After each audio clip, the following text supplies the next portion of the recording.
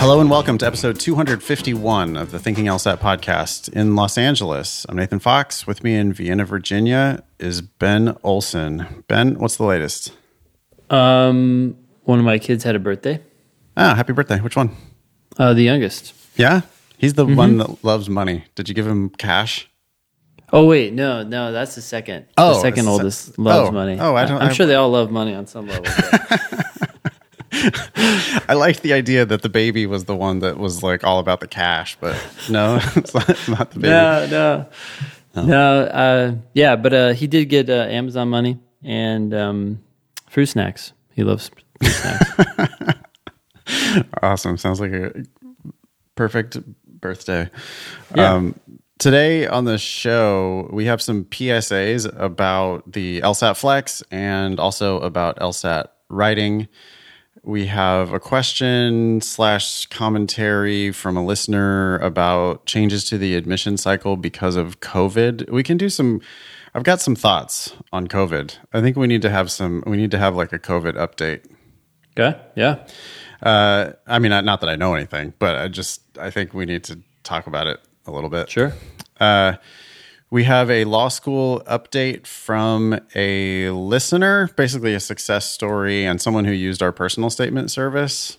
It worked out well. Okay. We have a question about, it's from a freshman in college who wants to know if he's too soon on preparing for the LSAT. We got a couple logical reasoning questions from Prep Test 65. We'll get to at least one of those, see how much time we have. Maybe we'll do two. Okay. And we have an update from Dean Fagman of UC Hastings on his litigation against the city of San Francisco. Lovely. It's a long-ass email. Ain't no way we're going to read all of that. Has he ever written a short email? No. No, he has not. The show is going to air on Monday, June 22nd. Upcoming events include the July LSAT Flex is going to start on Sunday, July 12th. We've got a registration deadline for the August LSAT. Wednesday, July 15th is going to be the deadline to register for August. We have no idea whether that's going to be Flex or not. Ben, you've already prognosticated that you do think that will become a Flex. Mm-hmm. We have, that test is scheduled for Saturday, August 29th, but who knows? All the tests, by the way, for the 2020 and 2021 testing cycle are open for registration on lsac.org. So if you want to look for those registration dates and whatnot, you can go to LSAC and sign up. You can email the show. We are help@thinkinglsat.com. Our awesome producer, Annalisa, will get back to you in a flash, apparently. It's sort of like her brand to get back to people immediately, especially when she does the help requests for the Demon, which, Annalisa, we are very grateful for you getting back to people so quickly. Yeah. In those customer service emails. That's really important. So thank you. If you enjoy the show and you want to help us out, you can leave us a review on iTunes. You can just tell a friend about it as well. We still have no marketing budget whatsoever for the show or for anything we do. So we rely on your goodwill out there in the internet world. Let's see. Should we dive in? Oh, let's do it. Let me make just a pitch for my new class that I'm doing in the LSAT Demon Live. I'm doing it this Wednesday as a pop-up, just a one-off thing. But Wednesday night, Ben, is going to be game night for all of our LSAT Demon Live subscribers. And so D&D? It's not D&D, and it is not Gloomhaven or Dominion or any other awesome online game. It's going to be even better. It's going to be LSAT Logic games. And the way the class is going to work is basically you just show up, bring in a game you want, and I will fire them up on the whiteboard, and we'll just kind of talk about it. I don't know. I think it's going to be fun. I might have a cocktail during that because it does seem like game night. I've seen all the games before. Yeah. I don't have to be super careful with it because we have videos for all the games already in the Demon. So I can just be like, if I fuck it up, I'll just be like, oh, well, whoops, oops. Yeah. Watch Ben's video. I'm sure Ben did a great job. Anyway, I think it'll be a fun class. I'm having a lot of fun with the Demon Live students. So, just figured, why not? Cool, man. That's exciting. You want to check out these PSAs that we have? Yeah, we got three PSAs. Three apparently. PSAs. Okay. Yeah. So number 1, 2 nights at hotel for flex. Oh yeah, okay. So a student wrote in and said, "Hey, look, here's my email from LSAC, and they were allowed to stay at their hotel for 2 nights to accommodate the fact that the test was going to be administered, I think at like 2:15 in the afternoon. Yep. And so that's too early for check-in, and that's too late for checkout. So LSAC is covering their hotel for 2 nights. Now, That's I awesome. still think that they were capped at $125. I'm not sure about that, but either way, it happened. And that's the same listener who got a tablet from LSAC. That they have to return to get their score. If It's they ever want amazingly it. generous. I mean, It for a is. test that costs $200 for you to even take it. Do Mm-hmm. you happen to know if the student was also a fee waiver, LSAC fee waiver? I'm pretty sure they were. Mhm. Oh, okay. Well, that makes kind of more sense. But they're bizarrely. I mean, it's unbelievable. They have a lot of money, apparently. Or they figure it's cheaper to do that than to get sued, maybe. You know. Yeah, and they have been sued many, many, many times. So, So for the LSAT Flex, if you don't have a convenient place to take the test, with reliable internet or a quiet space or whatever, they're willing to put you up in a hotel to take the Flex.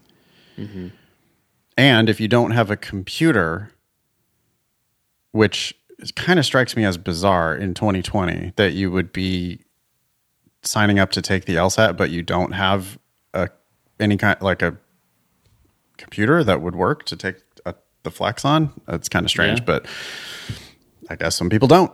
You do have to have like a working webcam. I know sometimes people's cameras are fucked up, but anyway, they will ship you a tablet. Is that what they've shipped? They shipped it. They got lots of those. Yeah. They're like, let's make use of these. Yeah. I'm sure. How many are sitting in storage? At least 10,000. They're like, just keep it. We got plenty of them. So they're shipping out one of those tablets. I wonder if do you think it's the same tablet? They look like it. It was a Microsoft Go in the picture. So they're shipping out the tablets for you to take the Flex on, and they'll put you up in a hotel room. Now, you have to game the system, Ben, because ProctorU, when you sign up with ProctorU, you pick a time for the Flex. Mm-hmm. So if you're smart, you pick a time that's after checkout, but before check-in, because then they have to put you up in the hotel for 2 nights. Who wants to stay in a hotel for 2 nights? Well, it's like a little vacation, courtity of the Law School Admission Council. Sure. You can't stay in like a nice hotel. Is this like a Best Western? Best Westerns are kind of nice, actually, in California on the Central Coast. They are? I don't know. Yeah, like in San Luis Obispo or whatever. Like the Best Westerns are like not really. They're whatever. They're not like super fancy or anything, but they're pretty solid. Sure. So yeah, if you can find a hotel that you would like to stay in that costs $125 a night or less, then you schedule your test for like 2 p.m. because that's definitely before check-in and also after check-out. And so then you get to arrive the day before and then stay 2 nights. That's how you can actually make money. So it costs you $200 to take the test, but you can get $250 a night, $250 worth of hotel. Well, I think we're gonna have to verify that though, because I thought the 125 was like a total. But I don't know how this guy would go to a hotel for 2 nights. It seemed like a decent hotel too. I can't remember the hotel, but I remember seeing I saw that email. I thought email. that they covered it for him for 2 nights. I mean, because how could they not? We were actually speculating about that on the show. We were like, wait, how does that work with checkout time? So I mean, if you schedule your test for like 6 p.m., then clearly you're only going to be able to get one night, because that's going to be, before check-in, and you can take it that same day, and then Anyway, what other PSA do we have? We got number 2. The Flex clock and directions. Apparently, the Flex displays the instructions while the 35-minute timer is ticking. Yeah. Students are caught unaware. Not sure if this is how the digital LSAT always is. It is, by the way. But we should this is at least my do a email, PSA. by the way. You don't have to read all that. Okay. Oh, Yeah, can we just talk about it? Is it so? This is a thing, right? Like, I don't even think about This is the a thing. instructions. yeah. The So what instructions happens never is- change, right? They're just They never on the- change. This on the is the paper same test. They were boring- always at the top, and you would just not even read them because you know what it is. You just have to do the questions. It's like there's no point Yeah. in reading the instructions. But what's going on now with the digital LSAT and the Flex apparently is the same? Yeah, so when the proctor starts the section, you're taken to a screen in which you can see the navigation. So you can see the list of questions at the bottom of your screen, but you have this other message, the directions that are overlaying the text, so you can't see the actual section, and you got to get rid of those directions to see the questions, but the timer is already ticking. That's true on the digital LSAT and on the Flex. It's stupid. I mean, no one needs to read those directions. You shouldn't read those directions, but that is a bummer. I mean, I had at least one student claimed that they like looked at the instructions for 5 minutes because they. Oh my gosh. Well, they didn't think that they just didn't know that the section had started. Like they thought, Yeah. oh, the instructions are taking up the whole screen. Like, where's the first question? You know, and they were like just kind of sitting there waiting. Yeah, well, I have to apologize then because that's one thing that the demon does do. It waits. We did that for various reasons, but we won't be doing that going forward. Going forward, we probably need to, when you click start, it should display the directions. So it does display the directions. That's part of the confusion, but the timer doesn't start until you whoops. hide them. Okay. Yeah. Yeah, there were various reasons we did that, but anyways, we will remedy that. So Yeah.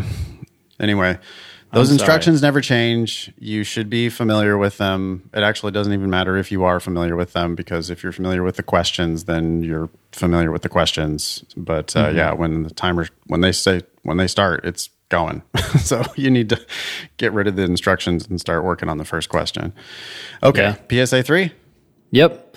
LSAT writing. Show both sides of the paper.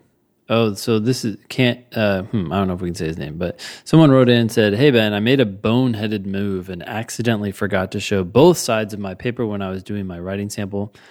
I saw on Reddit that other people made the same mistake but were fine. I was curious if you had any insight on this. I don't think they're going to care, but just to be sure, make sure you show both sides of your paper so they can't dock you for it." Yeah, you could get some proctor who just really is, Boy Scout. Yep, wants to earn Tip their of the spear, pay. going to really defend the integrity of the LSAT writing by, making everybody stick to the letter of the law. So you should. I wonder what cheat sheet you'd bring into the writing sample. I do not. What cheat sheet would you bring into the test, too? That's another funny thing. I mean, I remember when I took it a long time ago, someone in front of me had a Kaplan one-sheeter. It was like, this like kind of hard plastic. It wasn't quite 8.5 by 11, but anyways, it had all of laminated list of turds. Yes, a laminated list of turds, an LLT. Anyways, they were just like, trying to digest that right before they went into the test. I don't understand the purpose of that. It was like, read the question stem first, skip around on the logic games, and try to pick the one that you think you like the type of the best. Also, on logical reasoning, skip through the questions and do the types that you're the best at. Remember, you're racing the clock. You only have 35 minutes. Remember, that you is must 1 minute answer every question in at least and 85 seconds. Yeah. Wow. We know that wasn't helping anybody. They should give you extra bonus points if you read that before the section starts. But yeah, if you do well, it's like a despite handicap. reading this. Wow. All right. Well, no, I don't know how you would ever cheat on the LSAT writing, but you should just follow all those instructions just in case. Mm-hmm. I mean, yeah, so this student was freaking out. He like emailed, he called me. I was with a student. I couldn't answer. He also, he was just like frantic about like, what's going to happen with my LSAT writing? I mean, I thought worst case, they were just going to cancel it and make him do it again. Right. I can't. Yeah. I can't imagine that he's going to get like a demerit or like a black mark on his permanent record or whatever. And isn't it like $15? I mean, we're not talking like $200 here. No, right. It's not like getting your official LSAT canceled would suck because that's like $200 and the whole day. You have to wait. Mm-hmm. Yeah. No, LSAT writing. Yeah, you can also do LSAT writing anytime. So, nah, don't worry about that one. I don't think. Okay, ready for this next thing? Okay, I scanned this before the podcast. This is not a well written or reasoned email, unfortunately, but it's going to give us the opportunity to do some COVID speculations, which I would really like to do. Okay. It says, "Hey, Annalisa, thanks for responding to my email." See, Annalisa, she's all over it. She's just customer service. We're going to just retire and let Annalisa take over. Yeah, totally. It says, "I'm curious to see if Ben or Nathan, or you for that matter," so she's also becoming, perfect. She could just take over. Have any updated thoughts on the situation now that the virus is beginning to wind down for the most part? I don't know that that's true. I think people are acting like it's winding down. Right. So this is Oscar who's writing in, and thank you, Oscar, very much for writing in, but I will question your conclusion that COVID is winding down for the most part. I would say that this is more like the break in between the first and second quarter of the game, but this ain't the final stages of this by any stretch of the imagination. If anything, it's okay. I was wondering if anything has changed in the response in terms of what the guys and you, Annalisa, think the next cycle will look like. It seems to be that a lot of schools are locking in who they can for this cycle, but do we think it will be the same next cycle now that the virus is beginning to wind down? I'd imagine that the amount of people who deferred this year will take up top spots next year, in addition to more people applying than usual due to the incoming recession. Happy to hear you and your team's thoughts. And then Oscar wrote again and said, "For what it's worth, a few of the law school forums I subscribe to are looking at the amount of applicants for the LSAT this year in comparison to the same months of last year from January to September. That is to say, January through September of 2019, approximately 93,000 test takers. In contrast to January to September 2020, and then it says about 43,000 applicants. Can you make any sense of that? I hope it's a typo, because otherwise we're just comparing apples to oranges. Right? I mean, applicants versus test takers. Yeah, so if he meant test takers. Yeah. But I see another problem with the logic there. How does he know how many test takers there are January to September of 2020? That's a good question. I mean, they might have information on how many people are currently registered for the tests January through September of 2020. But the registration is still open. Oh, people would still be registering, yeah. Wait, I mean, we just announced at the top of the show that the registration deadline for August is not until July 15th, which means that there is a September LSAT, right? There's an August 29th LSAT, so that's essentially... Oh, maybe there's no September LSAT. No September. There's October 3rd. Huh. In that case... Yeah, and okay, but now we're not counting that October test, and the tests are not exactly the same schedule as they were last cycle, so I just don't know that this is meaningful at all. But could be. Could there be that dramatic of a decline in the number of people who actually took the LSAT because of COVID and Flex and all that? Okay, so I just pulled up let's hear data it. from LSAC. Good, thank you. Okay, so this is actually application data, because that's really what we want, right? Yeah, that makes a lot more sense than test taker. Yeah. Oh, yeah. I mean, I guess we could extrapolate from test takers as well, but this is more direct. So this is as of June 18th, 2020. Holy shit, that's yesterday for at least the recording yesterday of the show. Yeah, okay. So this is what it says. So I'm on lsac.org. This is actually report.lsac.org 3-year comparison ASPX. Okay. It says, as of June 18th, 2020, yesterday, there were 366,000 applications submitted by 60,000 applicants for the 2020-2021 academic year. Okay. And those should be all in by now. Yes. Yep. Unless you're trying to get away with some sneaky last minute because of COVID. Because we've talked about this. I mean, there could be a lot of people deciding to defer or deciding not to go this year. I can see people getting weirdly lucky this cycle, like sneaking in applications late. But anyway, most of them should be in. Most of them should be in. So how many is it? So that's about 60,000. It's 59,399. And what do we have compared? We can compare that to the previous year? Yeah. So it says, well, this is, and I don't know how helpful this is going to be because a lot of this stuff had happened.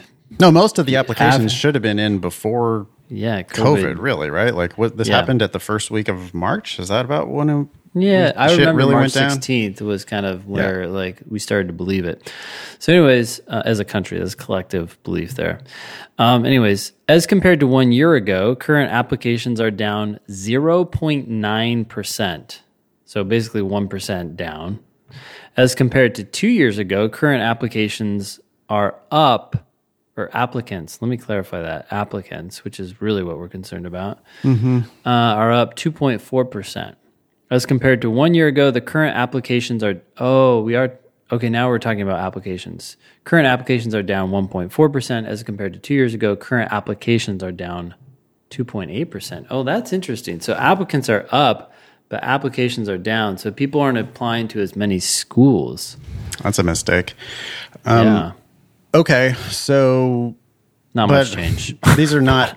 those numbers are not significantly different. They're not significantly different, but they are, like you said, based on applications that should have been in before COVID hit. So maybe we do need to look at test data, huh? I don't know. My guess is that fewer people were able to take the test because of tests getting canceled and because of difficulties getting registered for the flex or whatever, or being worried about the flex and not wanting to take the flex for no good reason. My guess would be that tests are down a little bit. Do you have that? Yeah, it's pulling up right now. Okay, let's take a look. This graph is a little confusing, but we have registered test takers for the 2020-2021 year. That's all they're giving us. Well, that's kind of tough. Okay. I can break this down. Okay, so last year for the June test, we had 18,000 registered. Okay. And this year we had 9,000. So that's half. Last year, July test was 24,000. This year it was 20,000. This year, though, we also have the August test. Which last year we had September. I don't think that's that much different. I think it's late August instead of early September. Yeah, I agree. I want to say it was September 8th last year. It sticks in my head for some reason. It's probably wrong. Let's say that. We'll just throw it out there. I wonder if there's anyone writing that down. They're like, okay, last year. I'm going to fact check Nathan on that. I'm going to fucking burn this guy down on Reddit. 3 Pinocchios. So right now there are 12,000 people registered for the August LSAT. Last year there were 20,000 people registered for it, but we still got time to go. So we really just have to look at June and July. And that's probably the best test to look at, right? Because that's post-COVID. People could maybe, change. Anyways, so it looks like it's like down maybe like 25%, 30%. That's fewer people taking the LSAT. Applications don't seem to have changed a lot. If we're going to do random speculation about the cycle, I would think that lots of people are going to sensibly defer this year or not go. I would think that the law school's got to be hurting pretty bad this fall. It just doesn't make any sense that they wouldn't be. Yeah. Could you imagine, Ben? We'll get to Hastings and their lawsuit about the tents and open air drug dealing that are happening in the Tenderloin, because that's the Tenderloin. But can you imagine like moving to the Tenderloin to go to law school in the middle of COVID? No fucking way. Yeah. No way. And lots of people, I think, they don't want to go to law school online. So I think lots of people are just saying, hey, this ain't the year to go to law school. Sorry. Yeah. Which I don't think that means they're not going to go to law school at all. So if I was going to randomly speculate, I would guess that means that next cycle will be more competitive. I think it will be. And I think these numbers are low in June and July because a lot of people, like a lot of businesses, were acting like deers stuck in headlights. Right? Everybody's like, COVID happened, and they're like, people don't know what to do. What am I going to do? What do I do? And Yeah. some people, I don't know if I'm going to go to law school. I don't know if I'm going to do this. Justifiably. Yeah. I mean, yeah. But I think everything just kind of stopped, right? And Yeah. so then people probably put off the LSAT. That's why we have lower numbers here. I bet a lot of those people, they're going to get used to the new normal. We always do, no matter how shitty it is, right? The Walking Dead, everybody got used to that. So I'm just saying, like, you know, you just get used to, you go, this is crazy, and then you go, okay, this is my new reality. So I think people are going to come back into the fold. I don't know, though. My prediction is that it won't be that much of an increase. Like, people are going to come back, but I don't think it's going to be this, like, wave, and all of a sudden we're going to... I mean, yeah, you have the impending recession, but it's different than before. I don't know. I don't think there's going to be a huge... I think it's an expensive product. That's my prediction. Okay. So I think that I think we've covered Oscar's question. I mean, he says there's people speculating that because this recession isn't caused by an inherent flaw in the economy, contrasted with the financial institution failure of 2008, but instead it's caused by a pandemic. So the countrywide approach to jobs and higher education might be different in response compared to recessions of the past. That's a very content-free statement. It might be different. Yeah, it might be. It might be different. In what way? Little LSAT tip there. That's normally a bad answer for a strengthen or weaken question, because different in what way, right? Could be used as a strengthener, could be used as a weakener. We just don't know what you're talking about, so it's probably not the answer on a strengthen or weaken question. Anyway, Oscar, I want to warn Oscar against the idea that COVID is beginning to wind down for the most part. Ben, I don't know where you're getting your COVID data, but I put this link in the comments there in the agenda. Have you clicked on that yet? No, I just clicked on it. Can you take a look at it with me for just a sec? So this is what I've been kind of monitoring over the past few months. It's deaths per million, and it's a rolling 7-day average. So deaths per million population, so that we can take out. It's just ridiculous when you see people comparing the total number of deaths in countries that have vastly different populations. Don't do that, idiots. Makes no sense. So here I have a bunch of like modern countries, and we can just see what the death rate, you know, the 7-day average moving death rate for, this is a little morbid, sorry, y'all. At the peak, which turned out to be on this chart, April 22nd was the highest that the 7-day moving average for deaths got for the United States. And we had 8 people per million population dying every day at the peak.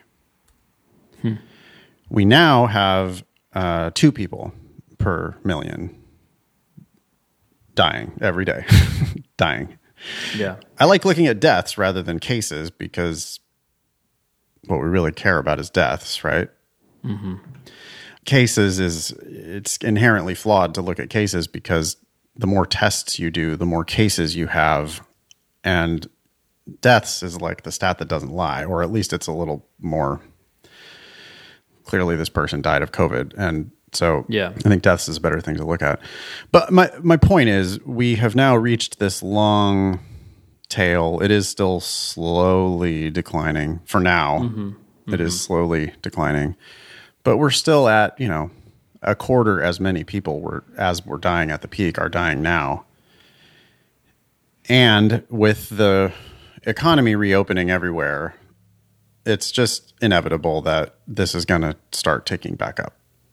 Am I out of line to say that? No, I would be surprised if it didn't. Yeah, I would be surprised if it didn't. And I think especially in the fall, which we've got a ways to go still before the fall, but when schools start reopening / people start gathering indoors more because the weather gets colder. I read an interesting thing the other day. Arizona, fuck Arizona, by the way, but Arizona has the one of the highest rates now, like most growing COVID rates are in Arizona. No, I didn't know that. Yeah. Yeah. And people were speculating it's because of, in Arizona, you actually have to be inside because it's so fucking hot. Oh, interesting. Because Arizona's disgusting. But so the summer issue, so maybe these viruses don't spread so much in the summer because of because you're outside. The heat. It's just the location. Interesting. Because people are outside. People are more spread out. When you're outside playing baseball or hiking or whatever, you're not probably getting COVID, or at least you're not nearly as much as you are if you're inside at a basketball game. For sure. It's perfect ventilation. Yeah, it makes sense, right? Mm-hmm. Okay. But I do want I'm irritated. I want Republicans and Democrats to shut the fuck up. I want everyone to shut the fuck up. I'm so sick of it. It's just so stupid. I live in California, where our Democratic governor, Gavin Newsom, tweeted, it's like it comes off as so hysterical. All Californians are now required to wear a mask when they leave the home. And turns out that if you click into it, there is more fine print and there's more nuance to it than that. Yeah. But that's the announcement, and that's all anybody's going to hear is just the announcement. Mm-hmm. And when that's your announcement, it's just clearly pandering to people who already are on that team. Mm-hmm. This is not going to change anybody's mind about anything. I'm a skeptical, I lean left for sure. Mm-hmm. But I'm also a sensible, skeptical person. And so I hear that, and it's wait a second. Okay, so you're mandating that everyone wears a mask the second they leave the house? Really, Gavin? Okay, first of all, what's your authority to do that?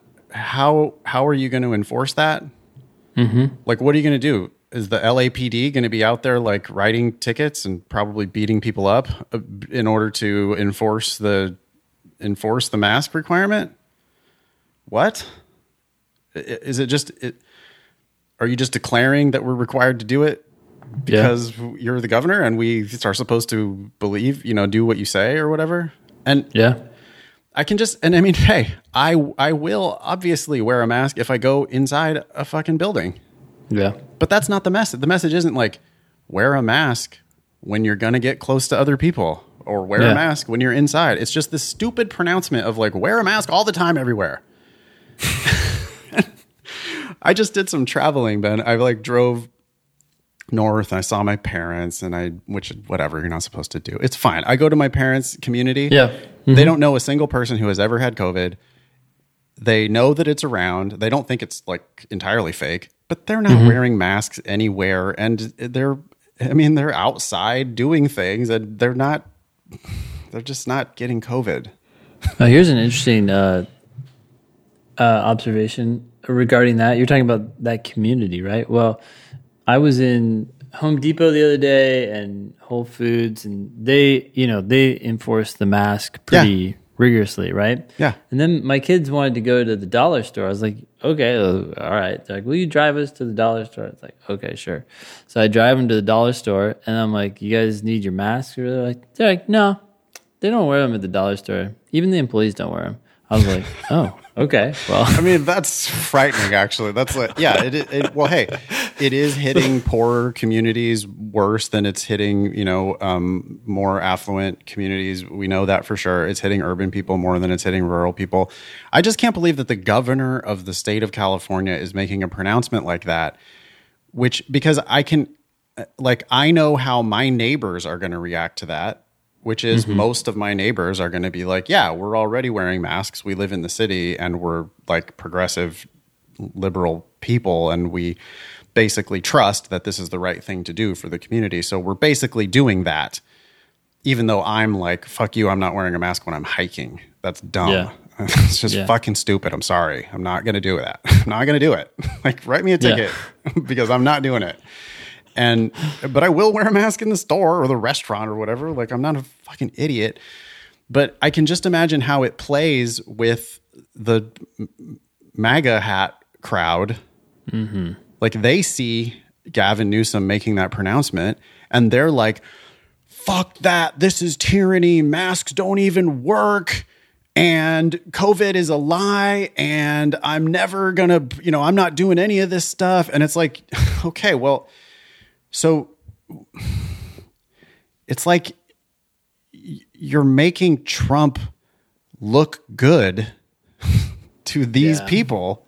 Yeah. It's not a nuanced message. It's not and then like Biden on Twitter, he's got his profile picture is him wearing a mask that's all sideways and he looks like an idiot. And it's like, dude, so you're pandering to the people who already want to do that.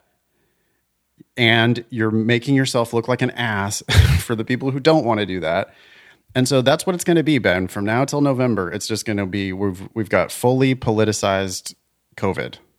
I'm looking up Twitter. Oh, wow. That mask isn't even on straight. I don't know how. I don't know who in his social media thought that was a good idea. It's like, you look like a fucking idiot. And he's got his sunglasses on. He looks... I think he thinks he looks cool, or I think but it is for his team. It's like that's what they're going with. Like, that's their message, like, we're wearing masks because we're good. We're strong citizens for the community and we're protecting ourselves by always wearing a mask. Even on Twitter, we're wearing a mask. Why do we have such bad choices? I don't fucking know. Last time we had Clinton and Trump. Now, I realize that some people love both of those folks, but I think they're both just like not great politicians. I don't know. I don't understand. Now we have Biden and Trump. Gosh, it's just like two super old fucking white men, and they're just like going to be yelling stupid things at each other for the next 4 months. And I'm fucking out. I'm out. I don't like everyone can fuck off. I don't care. Like, I want one rational person, Ben, to be like, we actually don't know. We really don't know a lot about this. We really don't. I want someone to say, well, we locked down the country because we were worried that the hospitals were going to get overrun. Turns out we did a decent job. The hospitals didn't get overrun. But like, people around here, like I have like the ultra liberal, urban friends who it's like they think that they're going to stamp out COVID. Yeah. Or it's like they think they're going to go on full quarantine until there's a vaccine. That isn't happening. That's a fantasy. I mean, it could miraculously happen, but it's not likely. We don't have a flu vaccine that works with perfect certainty. I get the flu shot. I think the flu helps me to resist the flu. Yeah. Does the flu shot make me immune from flu? No. Am I immune from flu because I got the flu before? No. So it's like, I don't think coronavirus is going away, and I don't think that we can like fully prevent it by taking crazily extreme measures. And so it's like, I don't know why isn't anyone in the public eye, like in the middle ground? Maybe that's what I need to be, Ben. Maybe I should reinvent myself as like a centrist politician. Wouldn't you say Dr. Fauci is closer to middle? I mean, he's definitely on the pro, like, let's shut things down side, but he seems to be more like his comments are qualified. Yeah, I haven't heard from him lately. I don't know why. He's probably being suppressed, right? How the government I did works hear these days. something about how someone asked him if he was going to the Trump rally, and he was like, "Fuck no, I'm not going to the rally." Yeah. Like, no. Are you crazy? No. Hey, he might not be going for COVID reasons, but he might not be going for just other. He's like, I hate that sensible guy. reasons. No, I try to spend as little time as possible with that asshole. Hey, I gotta read you Biden's Twitter description. Can't wait. It says loves ice cream, aviators, and Amtrak. What? What random things? He's trying to be human. I mean, that was his brand, was like riding Amtrak, because he's like such a good citizen that he would ride Amtrak from. Yeah, down from Delaware or whatever. Yeah. Mm-hmm. Still, it's just a weird set of three things. He's a douche. I have no enthusiasm whatsoever. Whatever. All right. Send hate mail to me directly. I deserve it. Nathan@lsatdemon.com.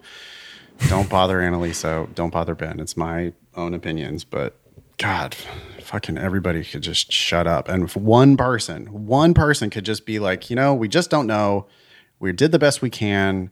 Probably locking down for 4 years while we wait for a vaccine that might never come is probably not the right answer. But I'm optimistic, actually, Ben, that we showed the ability to shut down to prevent the nightmare scenario of our hospitals getting overrun. Yeah. That's the best we can do. Now, if your grandma is 90 and would die the second she got COVID, then yeah, you got to be super careful about your grandma. Oh, I should say that's the best that we can do given the level of preparedness that we are at. But it's pretty amazing what South Korea has done. Well, okay, I take it back. We could have done contact tracing. Yeah. Which we just didn't do at all. And if we had more of a communal society, if that was our culture, was to put the society first, then we could have shut down, done contact tracing, and just basically eliminated it. I mean, it would still be around and it would still be a risk, but if you do the contact tracing and stuff, then you can at least get on it the second it happens. Yeah, but and not shut down. It's America. That's not how we are. We're dicks. It's every man for himself here. That's how it is. Yeah. So, it does seem like leadership could have gotten their shit together and done contact tracing instead of all of the nonsense that we did. That should have been basically the work program, right? It should have just been oh, you're unemployed? Great. You're hired as a contact tracer. Yeah. That would have been a pretty good solution. Yeah. Obviously, they didn't do put that. all that money into something useful. No, instead it's did you hear this thing about a credit for travel? This is just it probably is fake news because now who even knows what's real anymore, right? You just hear random headlines floating around, but something about they had floated the idea of the next stimulus was going to be a $4,000 basically travel voucher for people to encourage people to move around the country. Oh my gosh. As a way of stimulating the economy and also simultaneously stimulating the COVID virus.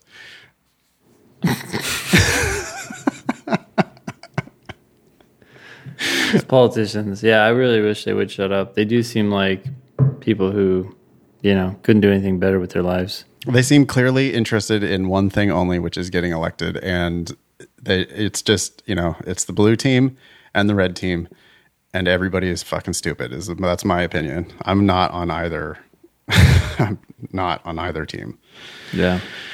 Okay, well, that's enough of that rant as we lose half of our audience who are all super engaged citizens who feel strongly. Probably everyone who listens is either on the red team or the blue team. I don't know about that. Is it? I hope not. I hope that we've got some independent thinkers out there, or just some people who recognize how fucking stupid all these people are. God damn it. Okay, anyway, next email. Yeah. This is from a former student of ours and a personal statement service client, and it is a success story. Hey, Nathan, I wanted to update you on my law school plans. It's been a minute since I last emailed you with the world ending and such. Okay, yeah. In case you don't remember my story, I had done your online class, The Demon, and listened faithfully to the podcast. I am redacted, and I have been for something 12 years. Okay. You helped me choose a topic and write a personal statement that showed I was a complete badass already, and that badassery would translate to law. With a lot of hard work and some killer advice from both you and Ben, I applied to 14 schools at the beginning of October with a 162 LSAT and a 3.91 GPA. Side note, the 162 was my fourth official attempt. I improved 20 points from my diagnostic. Praise the demon. Wow. I've been hearing a lot of that lately. Yeah, people like that. No, not the praise the demon. I mean, that is, yes, that's a great tagline. But I've been hearing a lot of people saying that they have improved their score 15 or 20 points. Wow. It's a learnable test. People improve a shit ton. I mean, they have to work hard to get it, but yeah. Well, one thing that's cool about the demon is the science does back it up. You know? Like we're giving people problems right above their skill level. And that's supposed to be the best use of time. So that's the drilling feature specifically in the demon. The demon watches your mistakes and gives you questions that are at that just right level of difficulty. So it's like a stretch, little bit of a stretch, not too much of a stretch, but just a little bit of a stretch. Mm-hmm. And yeah, people seem to be improving a lot. Yeah. Maybe it's working. Apparently. I was admitted to 10 schools, waitlisted at 2, and rejected from 2. Okay. I applied broadly to a healthy mix of safeties, neutral, and reach schools. I learned that these schools don't always follow the mold and really do whatever the hell they want. For example, I was waitlisted at a safety school and was well above their 75th percentile in both LSAT and GPA. Probably just for yield protection. Yeah. Yeah, that's probably true. So maybe they weren't just totally crazy. But I was given a full ride at multiple schools where I was just below the 75th percentile in both categories. Yeah, that actually kind of makes sense. So, but cool. Before I applied, I emailed every single school and requested CAS and application waivers. CAS is the $45 report fee for the credential assembly service fee. That is a $45 email that they send out to every school. It's crazy. That's where they're getting all the money for the hotels. Yeah. Yeah. Don't feel bad about asking them for free shit because they print money. 100% of my schools gave me an application waiver, and a handful gave me a CAS waiver. Cha-ching. Yeah, that is well over. That's $45 for every one of those CAS waivers, and then almost every school they waive those application fees pretty easily, which are $100 a piece, something like that. Yeah, crazy. 75, 100, 125. Yeah. Yep. That is well over the $1,000 saved. Oh, that is well over $1,000 saved right off the bat. I started hearing from schools as early as 2 days after I applied and as late as 6 months after. Well, that's good to know, by the way. Everybody take note of that. You can hear within 2 days or 6 months. A lot of people, it's a panic time when they're waiting to hear back. I received a scholarship, i.e. promo code, to every school I was admitted to. What a joke that is. What a stupid system that is. Just everybody gets a scholarship. Everyone's special. Okay.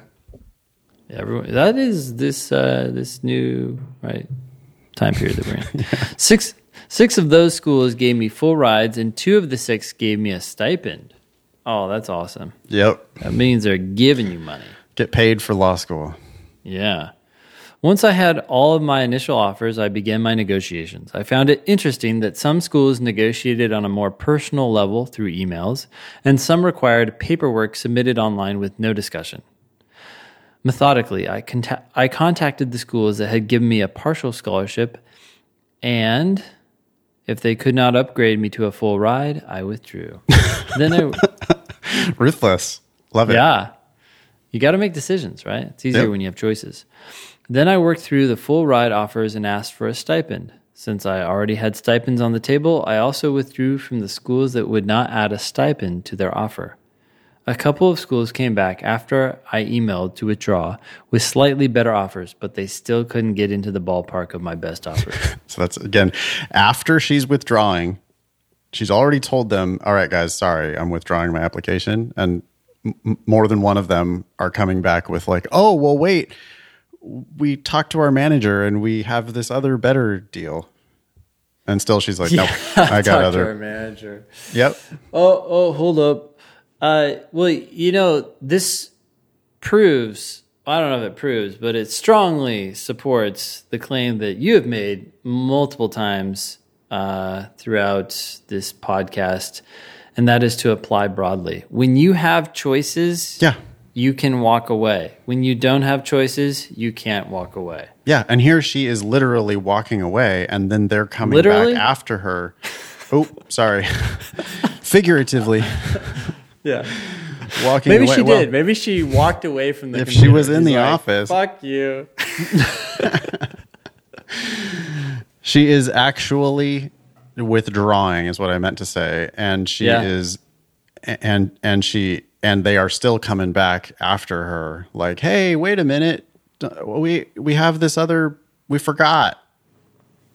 We told you that was our final offer, but actually now that you've withdrawn your application and we know you're serious, we forgot. Here's more money."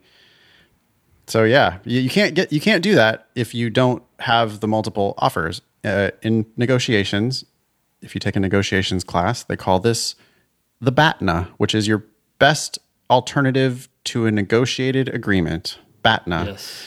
Mm-hmm. And she had great alternatives. So she's trying to negotiate an agreement. And because she has a high BATNA, she's willing to walk away. And when you have a high BATNA and you're willing to walk away, then the other side has no fucking chance in the negotiation. They just have to offer you more and more, like the best they possibly can to keep you. Yeah. Okay. If anyone wants to read more about negotiation, I would suggest Never Split the Difference by, I think it's Chris Voss. But anyways, talks about BATNA in that a little bit. The key takeaway there is that you got to know that sometimes no deal is better than a deal. Yep. Finally, I narrowed down my options to Redacted and the University of Utah. Incrementally, they increased their offers over the period of a couple of months. Ultimately, I ended negotiations with a full ride, $5,000 yearly stipend, and no conditions at School X. Redacted, and a full ride, a $4,500 yearly stipend, and a guaranteed paid graduate research position starting my second year and no conditions at Utah. Well, congratulations. Cow. Yeah, you just got yourself a corner office. Baller. Man, amazing. A golden parachute. Full ride, stipend, and a paid job her second year. With no conditions. No conditions. She could just get C- and keep all this. If you're just joining us, yeah, a lot of these scholarships, stipends, whatever, have conditions. You don't keep a certain GPA, you lose that money, which could be a huge hit, right? They're saying no conditions. Wow. Okay, nice work, by the way.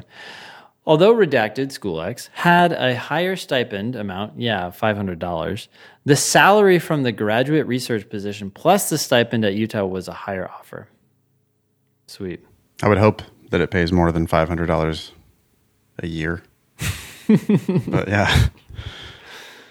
She continues, I don't know he or she, but anyways, when the pandemic hit, the Redacted was instantly shut down. Even now, months later, I don't have a job to return to. Honestly, I was really scared at first, but I've been working so hard to change careers that this poetically great timing for the whatever to shut down. This is poetically great timing for the... She had another job. She had another career, but she was like looking to get out of it. And COVID made it happen for her. COVID was just like, guess what? Your industry does not exist anymore. Yeah, a blessing in disguise. Yeah. I can't even begin to express how thankful I am that I found your podcast over a year ago. I had already unsuccessfully taken the LSAT once when I discovered the Thinking LSAT, and you guys dramatically changed my approach to the test and the admissions process. Because of you guys, I can confidently say during these uncertain times that I am not paying for law school, and even better, I am being paid to attend a law school. I will be moving to Salt Lake City and starting at the University of Utah this fall. Everyone needs to work harder and follow every bit of advice from this podcast. Whoa. Listen up, folks. Yeah. There is absolutely no reason to pay for law school. Yeah, can't agree more with that. Thank you so much again. Call me Stress-Free 1L. Ha ha. Cool. Beautiful. That's one of the best emails I think we have ever gotten. Thank you, Stress-Free. I'm going to go back and look at her personal statement. I remember that it was pretty good. But yes, a win.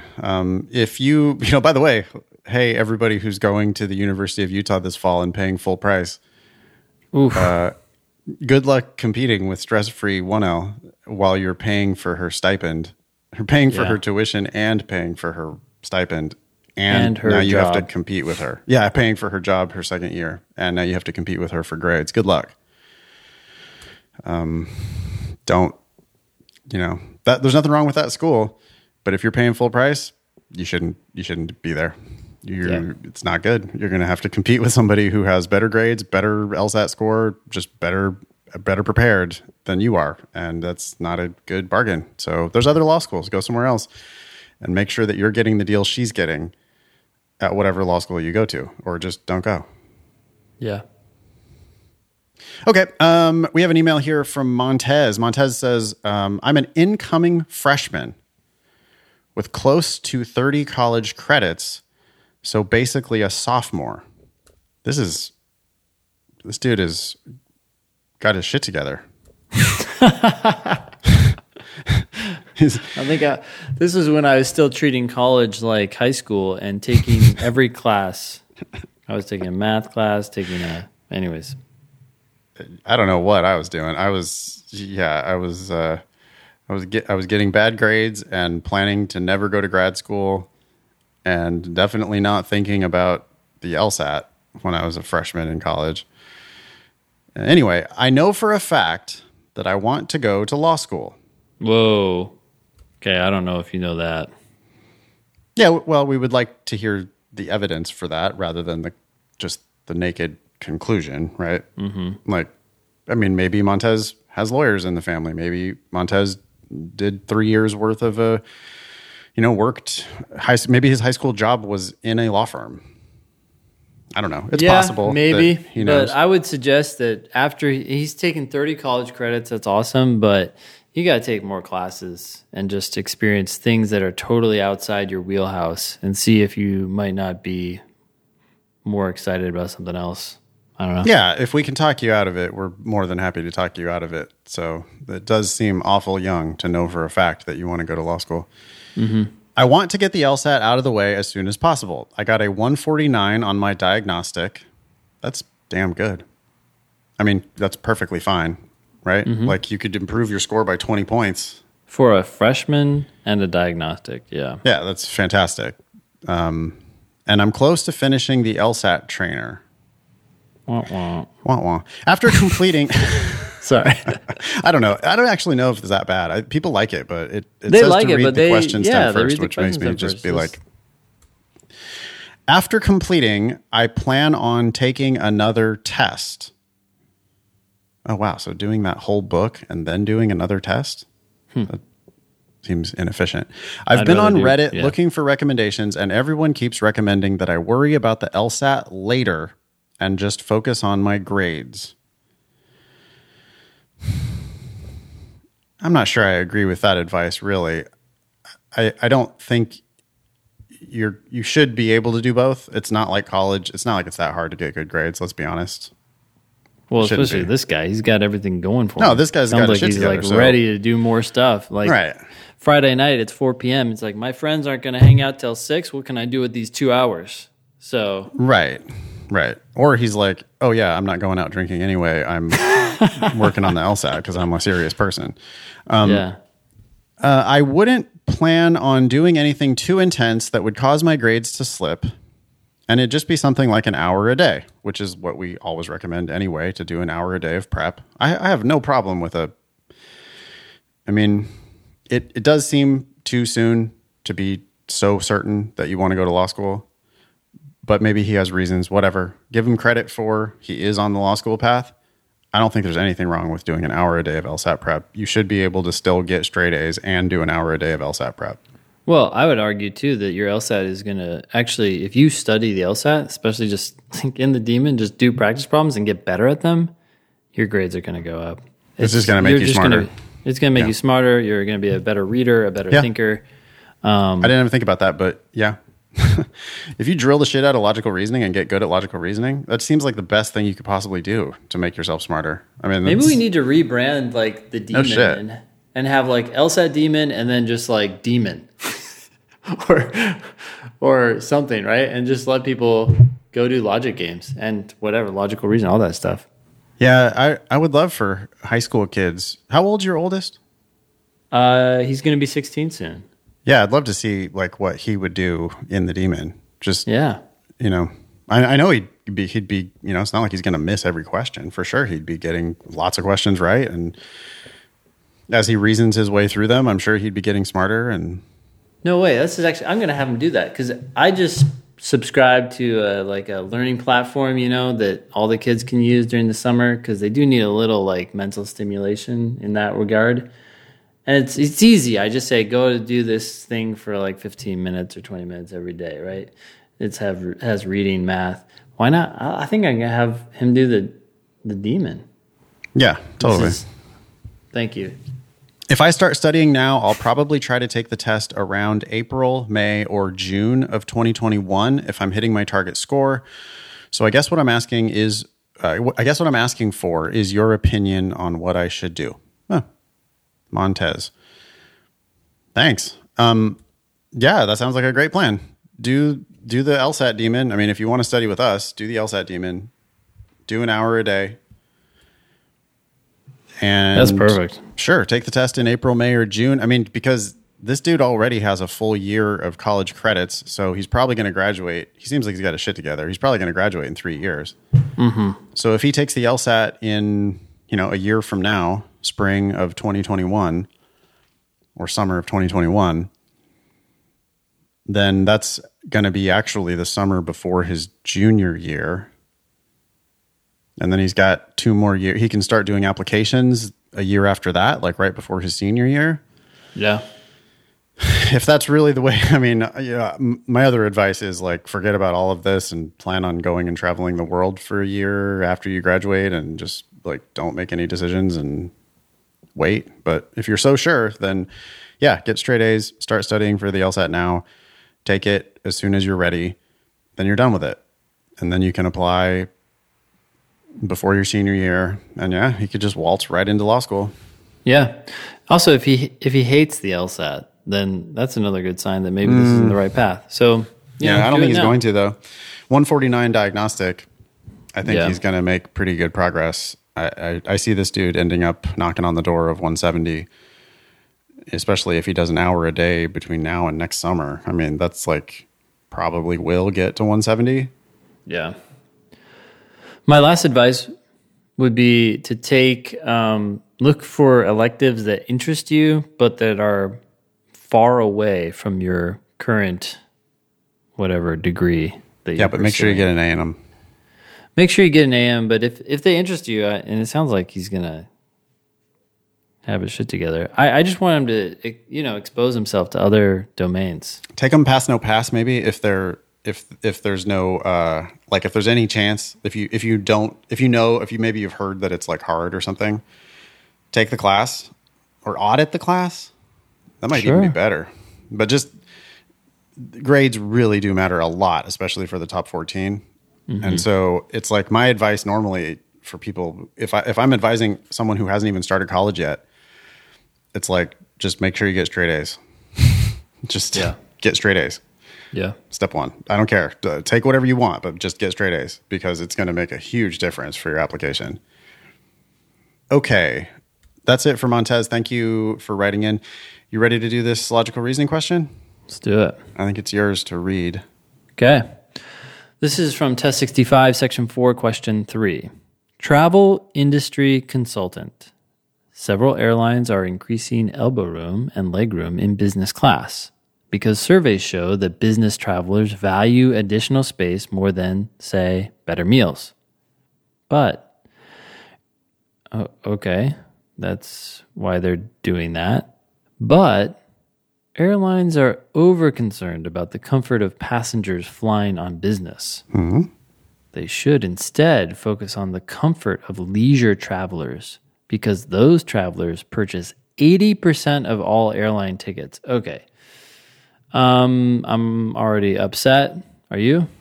Yeah, I was actually surprised that you didn't start yelling when you got to that semicolon.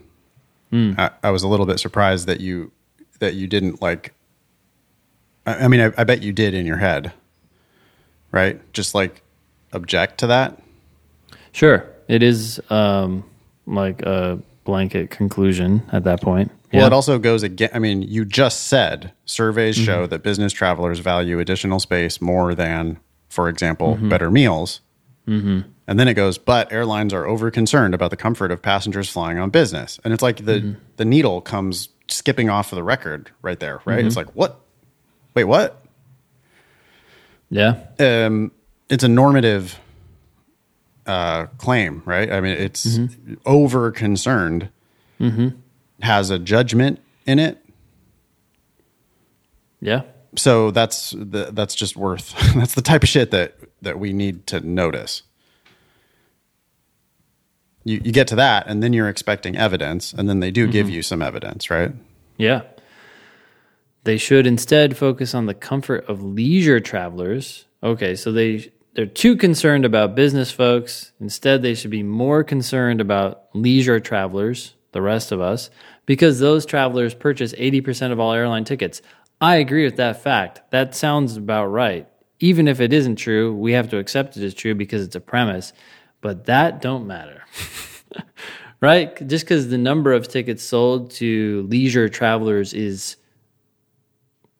higher, 5 times higher, right? That doesn't mean that they're making that much money from them. They're probably all economy tickets. Okay, so so now you're pointing out the difference between revenue and just ticket sales. Yeah. As far as we know, it could be that the airlines lose money on leisure travel, and they only do that to fill up the plane so that they can charge the business travelers whatever they want to charge them, right? It could be that business travelers are just like the key to this whole industry. Yeah.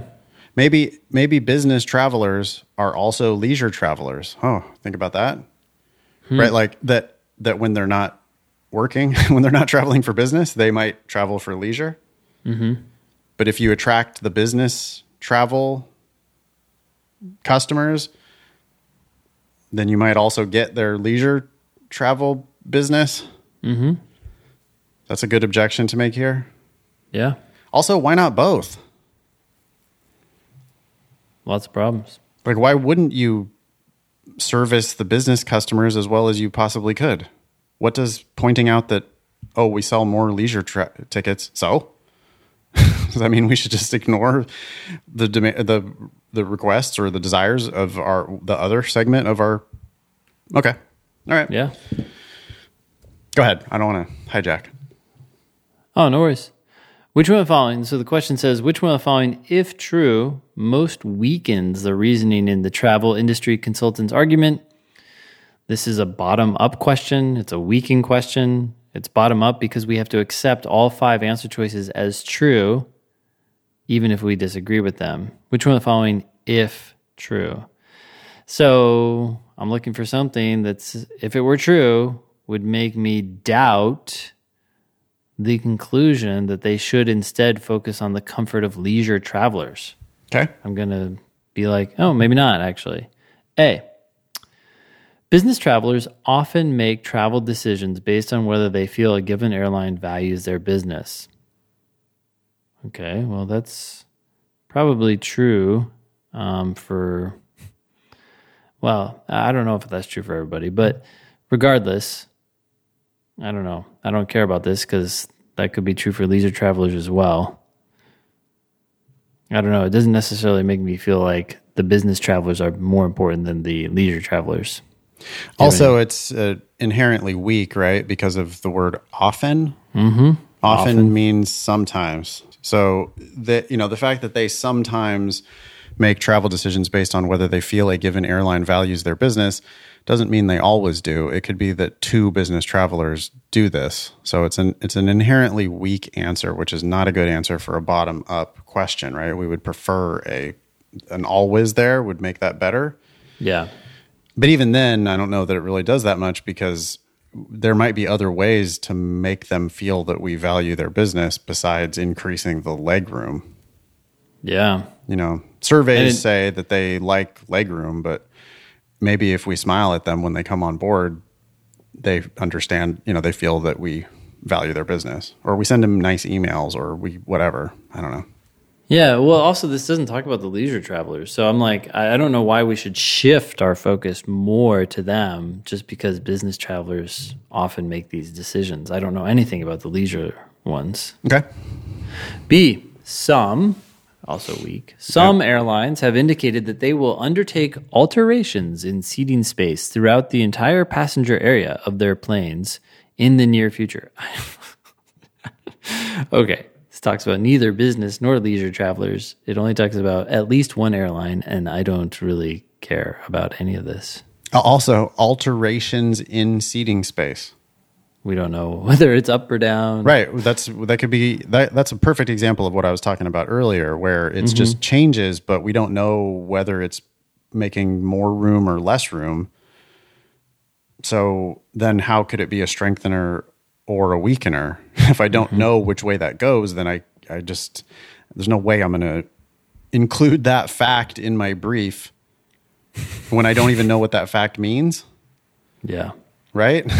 But Your Honor, they're going to undertake alterations. Of course that means they're making more room, Your Honor. It says alterations. The judge is like, it doesn't say bigger. The other attorney is like, alterations. Yes, they are making it smaller. Oops. Okay. Yeah. C, sleeping in comfort during long flights is not the primary concern of leisure travelers. Whoa. Okay. Well, it still might be a concern. Either way, this is how I react to a lot of wrong answers. Like, yep. What? Yep, exactly. Because I expect the wrong answers to be wrong. Yeah. So when they bring up a new idea, the new idea doesn't automatically make it wrong. It's just like, wait, sleeping in comfort? Okay, that wasn't part of the argument. They talked about adding a little bit of elbow and leg room. That's not the same thing necessarily as sleeping in comfort. Is anyone sleeping? They might not. I wish I could sleep on planes, but I can't. But anyway, it's not the primary concern of leisure travelers. Yeah, I just read that and I go, next? What? D, a far greater proportion of an airline's revenues is derived from business travelers than from leisure travelers. Ooh. Boom. That just goes right at the heart of our concern. They're basically trying to argue that they should be more concerned about leisure travelers because they make up such a great percentage of airline tickets. But do they make up a great percentage of airline revenue? Much bigger issue, right? Yeah. I mean, we know in real life that business class costs like 5 times as much as economy. And so, I mean, that's common sense. Lots of times students are like, well, but that's outside information. You're not allowed to bring that in. But I'm not bringing that in as fact. I was bringing it in as conjecture, right? I was bringing it in as what if? What if that is the case? As I do happen to know to be true in real life, that business class costs a lot more than economy. And they had been talking about making these improvements to business class, talking about business travelers. And it's like, well, wait a second. Yeah, they might sell a lot of economy tickets, but they might make a lot more money off of the business class because they charge so much for it. Yeah. That was my yes, I'm using outside information in order to make that objection. But D makes that a fact because it's a bottom up, right? It says if true which one if true in the question stem. Yeah. So now D becomes a fact that they make a far greater proportion of their airline revenues on business travel than they do from economy. Yeah. Perfect answer. Okay. Perfect answer. E, most leisure travelers buy airline tickets only when fares are discounted. Cool, but we don't know whether they're still making more money from leisure travelers or not. We don't know what this means. So even though it has this stronger language like most, okay, and only when they're discounted, oh great. But how much are they discounted? And are they still making more money from leisure travelers? They might be. Discounted from what? Yeah. This might be like law school, right? Where they have the outrageously overinflated price in the first place, and then they give everybody a discount. Yeah. Then it doesn't affect the argument at all. It's like, oh yeah, no, they'll only buy it if it's discounted. But don't worry, we overcharge them brutally in the first place. Yeah. Give everybody a discount so they feel special. Then that doesn't do anything to this argument at all. Boom. Good example of one where we predicted the answer well before we read the question stem, by the way. Reading the question stem here would not have helped us in the slightest because we read the argument, we attacked the argument, and it's like obvious. There's an obvious objection that could be made. And you make that objection, and it like half the time turns out to be the answer. If you made that prediction as well, congratulations. You're not alone. This is a difficulty 1 question out of 5, which means a lot of people got it right. This is a good one to study if you didn't make that prediction, right? Or you need to like kind of reassess your approach if you didn't make that prediction. If that wasn't, if you didn't have any thoughts along those lines, you might get this question right, but it means you're not clued in enough to what's going on. Yeah. Because this is an easy one to sort of like say bullshit. It's to give people an insight into like what LSAT tutoring looks like. LSAT tutoring would be, I make you read the argument like Ben just did. Yep. Probably when you got to the semicolon, I would have been like, wait a second. Or I'll let you read the whole argument. And then when you get done with the argument, I'm like, what do you think about that? Yes. That's and LSAT you say, tutoring. okay, sounds good. You say, no, that doesn't sound good. No. Like, tell me, is this good or bad? Do you think they proved their conclusion or not? What do you think about it? And then sometimes the students will go, because they want to please the teacher, right? So they'll go, oh, well, it's bullshit. Yes. They learn. At first they're like, it sounds good. Then they learn that that's usually not good. Sometimes it is good, though, because sometimes these arguments are okay. But in most cases, they're not. And they start saying, oh, it's bullshit. And they even have that gusto, right? Mm-hmm. You're like, okay, how? Yeah, just great. You're right. It is. Explain it to me. And then, hopefully I can make them get around to, that's all I'm trying to do really is like elicit them to then make the prediction based on the argument, not based on the answer choices. And I'm like, do not look at the answer choices. Not even based on the question. No, not based on the question, based only on the argument. This is reason number 759 why reading the question stem first is dumb. It's because you should already have come to that prediction way before you found out that this was a weekend question. It does not help you at all to know that this is a weekend question. Yeah. All right. I think one LR question per episode has got to be enough, don't you think? Sure. All right. So let's just wrap it up then on this email that I still get from the alumni list. Someday maybe they'll take me off of the alumni list for me popping off about it on the podcast all the time. But Chancellor and Dean David Fagman. Actually, you know what? Because we say his name, I'm sure he's any publicity. He's like, no, keep it. Yeah. I can take the heat. Yeah, at least you're talking about me. The subject is Tenderloin litigation resolution. And it says, I'm not going to read all this. Dear UC Hastings community, less than 6 weeks ago, on May 4, I wrote to tell you that UC Hastings and 5 co-plaintiffs had filed suit against the city and county of San Francisco to seek desperately needed measures to clear the Tenderloin of sidewalk blocking tent encampments, To address the serious problem of open-air drug dealing, semicolon, and to increase the safety of all the neighborhood's housed and unhoused residents, businesses, and visitors. And I can see that Ben has highlighted that sentence because that means that Ben is going to give us the word count. Yeah, you want to guess? 47. 68. 68. Yeah, 2 more words and you could Wow. have 2 sentences that would still fail our 35-word limit. But I think we've knocked that down to 25, haven't we? I mean, gosh, 35 words, that's absurd. It's also the incredible double semicolon. And then it's got the semicolon and there at the end, which I guess the way he's doing those, because he's doing lists within lists. He's doing lists within lists. And if you're doing lists within lists, you've got a problem. I just don't think it's grammatically correct, but it's unnecessary. And Ben, of those, how many words? 68. 68? 4 of them are and. Whoa. Okay. Maybe one and per sentence, but probably not. I love that. That's one of the best tips that you ever give, Ben. I love that you're just like you're always pointing out in documents that we edit together. You're always pointing out people's ands. Just like don't make this 2 sentences. You do not need to put an and here, or cut one of the things out.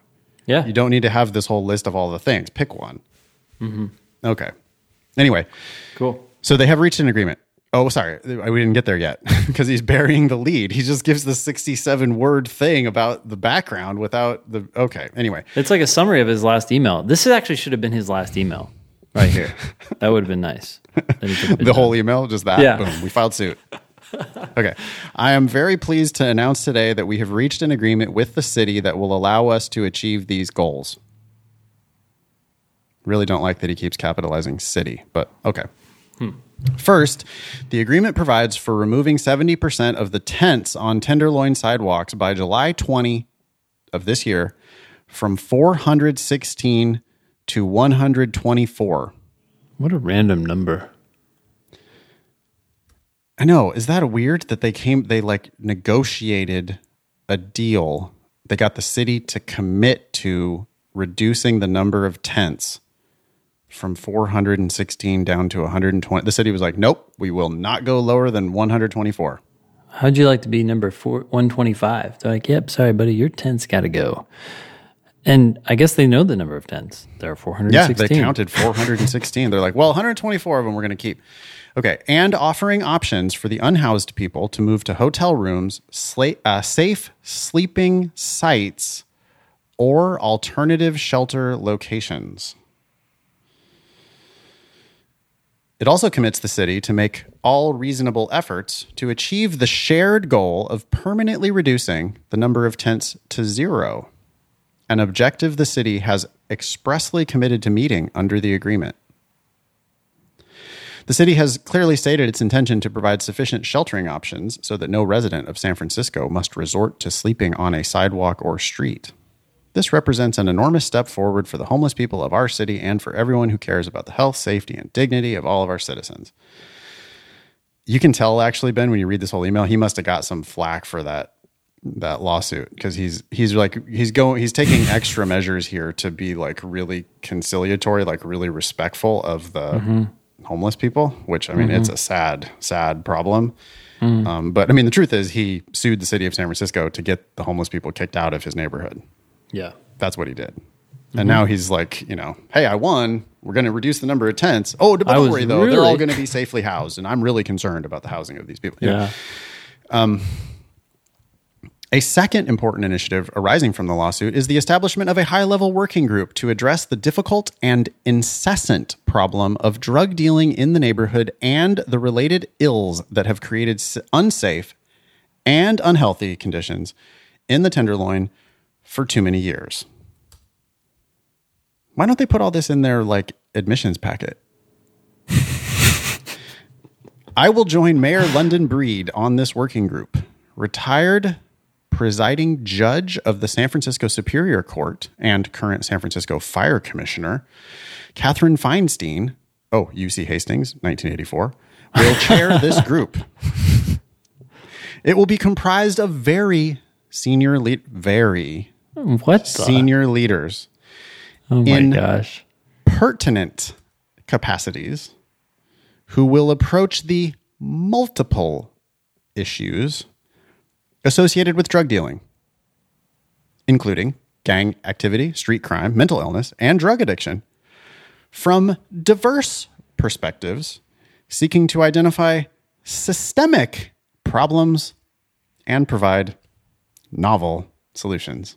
Dude, this guy is a word vomiter. He needs to get rid of those fucking adjectives, dude. Those are gross. He's like a dictionary that just wants to show its knowledge. We would not permit this in a personal statement. No way. Those adjectives are... That really makes me want to puke. Why do you have to have an adjective for every fucking noun? We know that you're talking about drug dealing on the streets and homeless people. I don't think you need to... Dude, very senior leaders?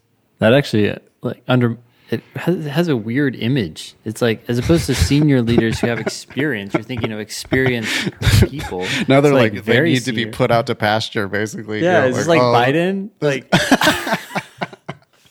He's not just senior; he's a super senior.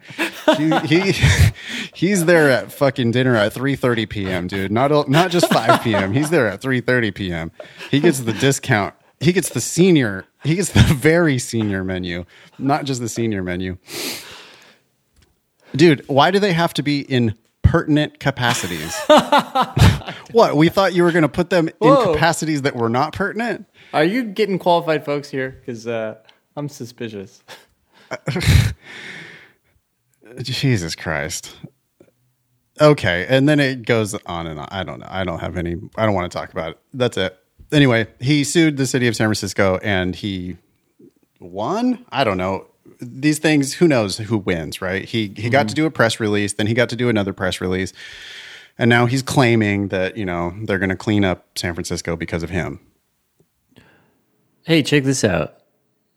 I wanted to read this sentence because he lowercases the word city. Oh. The neighborhood houses more children per capita than any other district in the city. 3,000 children among some 20,000 residents. Thanks for that stat, by the way, Dean Fagman. Just odd. He's taking extra pains there to just, list all of the many disenfranchised and disadvantaged people in the neighborhood.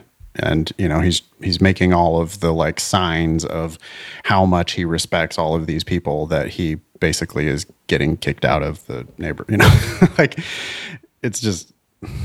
Check this out. He's got parentheses within parentheses. I know you're done with this email, but I'm just getting started.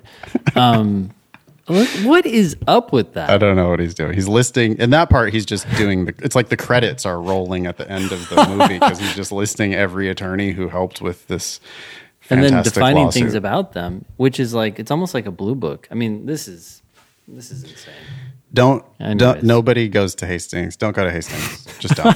You could go to USF. USF's up on the hill. USF is in a much nicer location. And USF, if you can get into Hastings, you can probably get a significant scholarship from USF. It's just every bit as good as a law school. It is just fine. It is a fine regional law school, the same way that Hastings is a fine regional law school. And Hastings is in a very gross neighborhood. And I say that as someone who's lived in cities my whole life, and I'm not really intimidated by gross neighborhoods, but it is about as gross as they get. So gross that the dean of the law school just sued the city to try to get it cleaned up. And I'm sure that's going to be a smashing success. I'm sure that it'll all be solved now that they got the city to enter into this agreement. It's interesting. All right. Okay. Should we wrap it up? Yeah. Join the Thinking LSAT podcast group on Facebook. Find us at Thinking LSAT on Instagram and Twitter. I'm at Infox on Twitter. Ben is at Innovator Ben on Instagram. LSATdemon.com is the one-stop shop for LSAT prep these days, really. I mean, it doesn't matter what you're looking for.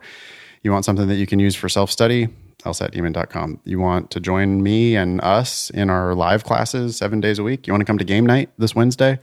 LSATdemon.com, sign up for the live level and start doing live classes 7 days a week. It's awesome. ThinkingLSAT.com if you want to read the show notes and join the show newsletter. The show notes are better than the show itself, so check that out. Leave us a review on iTunes, please, and tell a friend. That was episode 251 of the Thinking LSAT podcast. Thanks all y'all for listening. Nice knowing you.